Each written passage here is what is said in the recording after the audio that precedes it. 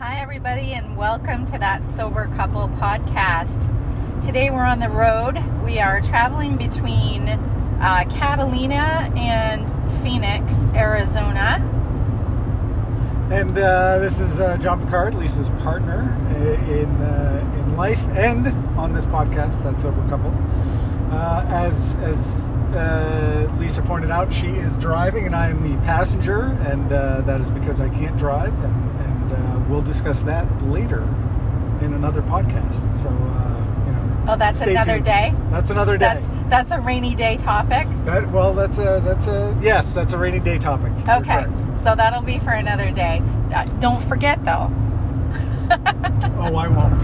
I haven't, and I never will. Okay. Welcome to That Sober Couple podcast.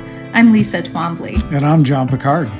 We met in sobriety and moved in together a month before COVID hit. And now we both work from home. We've reached the compromise of doing this podcast in place of Lisa's daily TED Talks on the couch. I'm a bit of a maverick. And I'm a traditional 12-stepper. And together, we are That Sober Couple. So we're headed up to Phoenix because we want to be right outside the airport in time for our flight tomorrow, and so that we can just relax and not be all pressured and jammed up and grumpy, and just have some chance to chill out and return the rental car. So we're headed up there. I've never been to Phoenix. I've never been to Arizona. We've been here now since last week, and we visited with John's family. I met his parents and several other members of his family that I've never met before because it's been COVID times, and we got to have an awesome celebration of John's parents. Absolutely. It was beautiful, and I've been to Arizona multiple times. My parents have been retired here for 22 years, I want to say, so I've been to both Phoenix, Mesa, and Tucson. And without a doubt, this was the most enjoyable trip to Arizona because of Lisa, and because of celebrating my parents' 80th birthday and having just an enormous amount of family around, and discussing some just joyous and hard topics, as of course families with addiction issues, I guess you could say, are there's always some drama that could occur. Wouldn't you say? I would say yes, and one of the things I have to say for me that I really enjoyed was that there's enough sober people in your family and enough awareness that there are people who choose not to drink, that there wasn't necessarily a whole lot of it going on, and that was really nice, especially in the house that we stayed in. It was really sweet to get to know people and not have that element of discomfort, or either that or like having to explain yourself, because that just wasn't a topic. The only person who really talked to me about sobriety directly actually were a couple different people, and one because they're also sober, and we actually got into a really beautiful, meaningful, deep spiritual conversation, and just how much more aware we become of ourselves and others, and emotionally, etc., when we're not drinking. Absolutely, yeah. It was an abnormal Picard family reunion, I would have to say. Most Picard family reunions that I have gone to, or at least Picard and extended family, have been fairly they've been drunk fests for the most part, and I have vague memories of them because of my prior substance use. So it was nice to be around family. It was beautiful to be around family, to have those connections, to have meaningful conversations with people that I really hardly had meaningful conversations in the past with. So this thing called sobriety is really an amazing thing when you can be present with even your family which is beautiful. So yeah, I was absolutely excited to have Lisa meet a lot of my family and have good conversations and just celebrate the life of two people that I adore, that I love, that have just supported me through thick and thin, and I was truly happy that she got to meet them, and on their 80th birthday, no less. Just beautiful. I loved it too because we had this house that we rented, so several of us were all in the same house, as I'd said, and it wasn't that far away from his parents, so they popped over here and there, and they came over every night for dinner that we didn't go out. And when we did the birthday party and everyone was singing happy birthday, it was, most of us also had our camera phone videos out, taking a video of your parents and just how happy they were and how pleased and emotional it was for them to be able to be celebrated. And everybody there was just present and joyful, and it was really, really sweet. I really loved that part. I loved too that there was a cribbage tournament, and the first person I got to play, actually the only person I got to play because he beat me, was your dad. And he was pretty impressed because I had him going for most of the game, and then he got a 24-point hand and another crib that was crazy, or whatever the max is that you can get. I can't even remember. So he was pretty happy with himself by the end of that. It was a good chance for us to get to know each other better. Yeah, it was a great way to start this vacation. Just having a ball. The first Airbnb that I've stayed in, and it was great. It was really, interesting to be able to rent a house like that and have everybody stay and have everybody come over. We had a large, gathering of about 15, 16 of us for the main birthday party, and it was really special and really enjoyable, and it was a great way to start this vacation. We have not gone anywhere in over 2 years because of COVID, and because we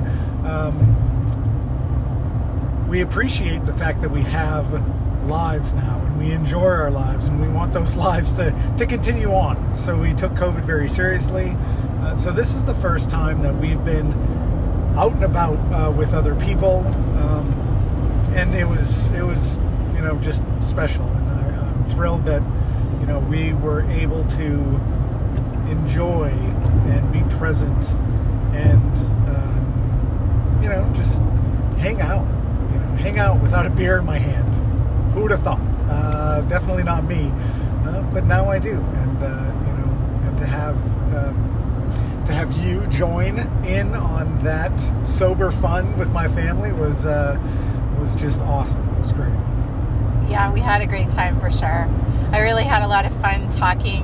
One of your family members has another family member of hers on another side of the family, and a lot of our conversation was based around sober lifestyle and all the interesting and fun things that her family member is doing with her life now that she's sober, and she's been sober for most of her adult life. And we talked for 45 minutes or so, and I learned a lot about this person and the choices that she's made differently, all the traveling that she's done, and how deeply involved she is in yoga and mindfulness meditation and all sorts of things that just really make her happy. And this older relative of John's was talking about how lovely it was that she went with this, I think it was her niece, went with her traveling some, or saw her when she had just gotten back, and just how fulfilled and happy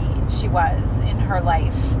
And I guess that's really, if I were to say there's a point to this whole conversation, it's been a bit rambling. We're on the road, so I guess that's what it should be. But to me, the thing that strikes me is just, I started off talking about how we're on the road from Tucson to Phoenix, and our flight doesn't leave for almost 24 hours now.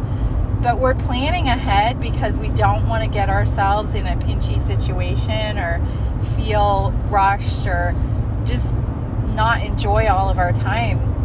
And it's that kind of mindfulness that to me comes with sobriety, especially long-term sobriety, where it's like, why would I set myself up for a situation where I'm going to be irritable or out of sorts or frustrated with my partner when it's so, I have the mental capacity and the desire to think ahead and make those plans and then have it go better.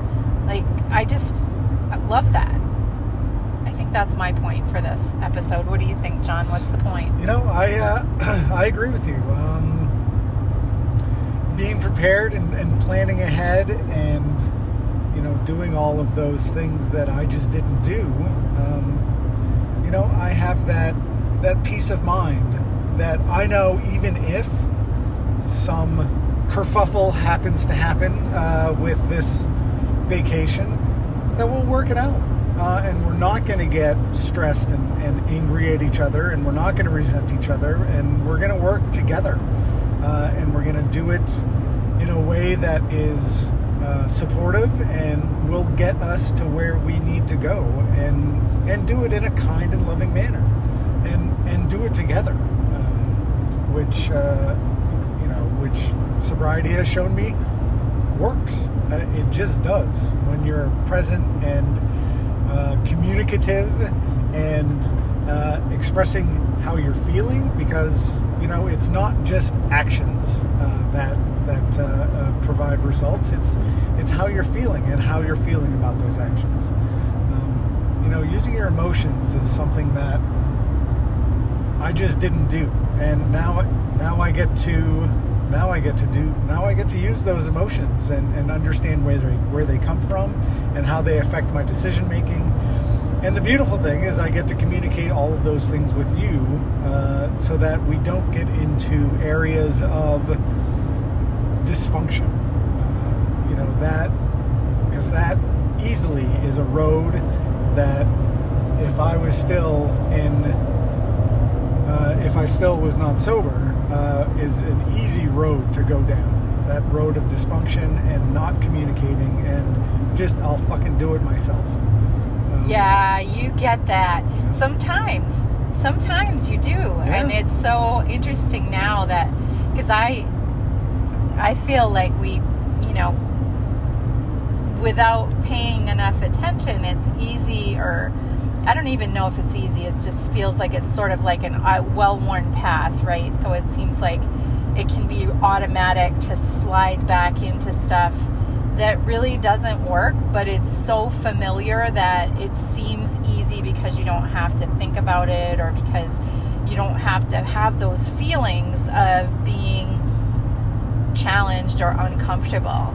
And I love that idea when you talked about that. I think this is a great topic, because understanding your feelings, like, you have to actually feel them and experience them and let them run their course fully in order to be okay with the idea that you don't have to numb them, and you don't have to hide from them, and you don't have to try to, I have started thinking about it as bullying myself, like trying to force myself out of or into certain feelings or expressions that aren't true for me in that moment.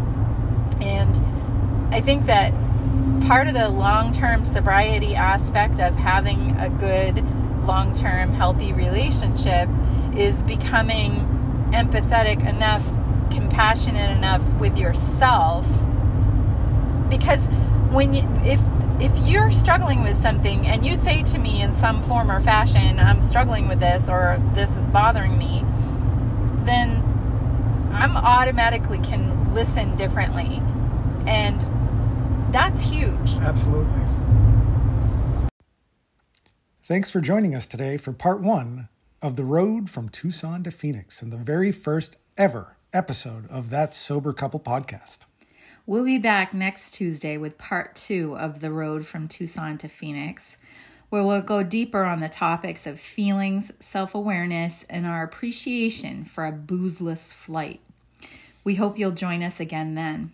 I'm Lisa Twombly. And I'm John Picard. And together, we are That Sober Couple. Thanks for listening. Original music, Good Company, was written and performed by Hallie Elwell and Dave Brophy.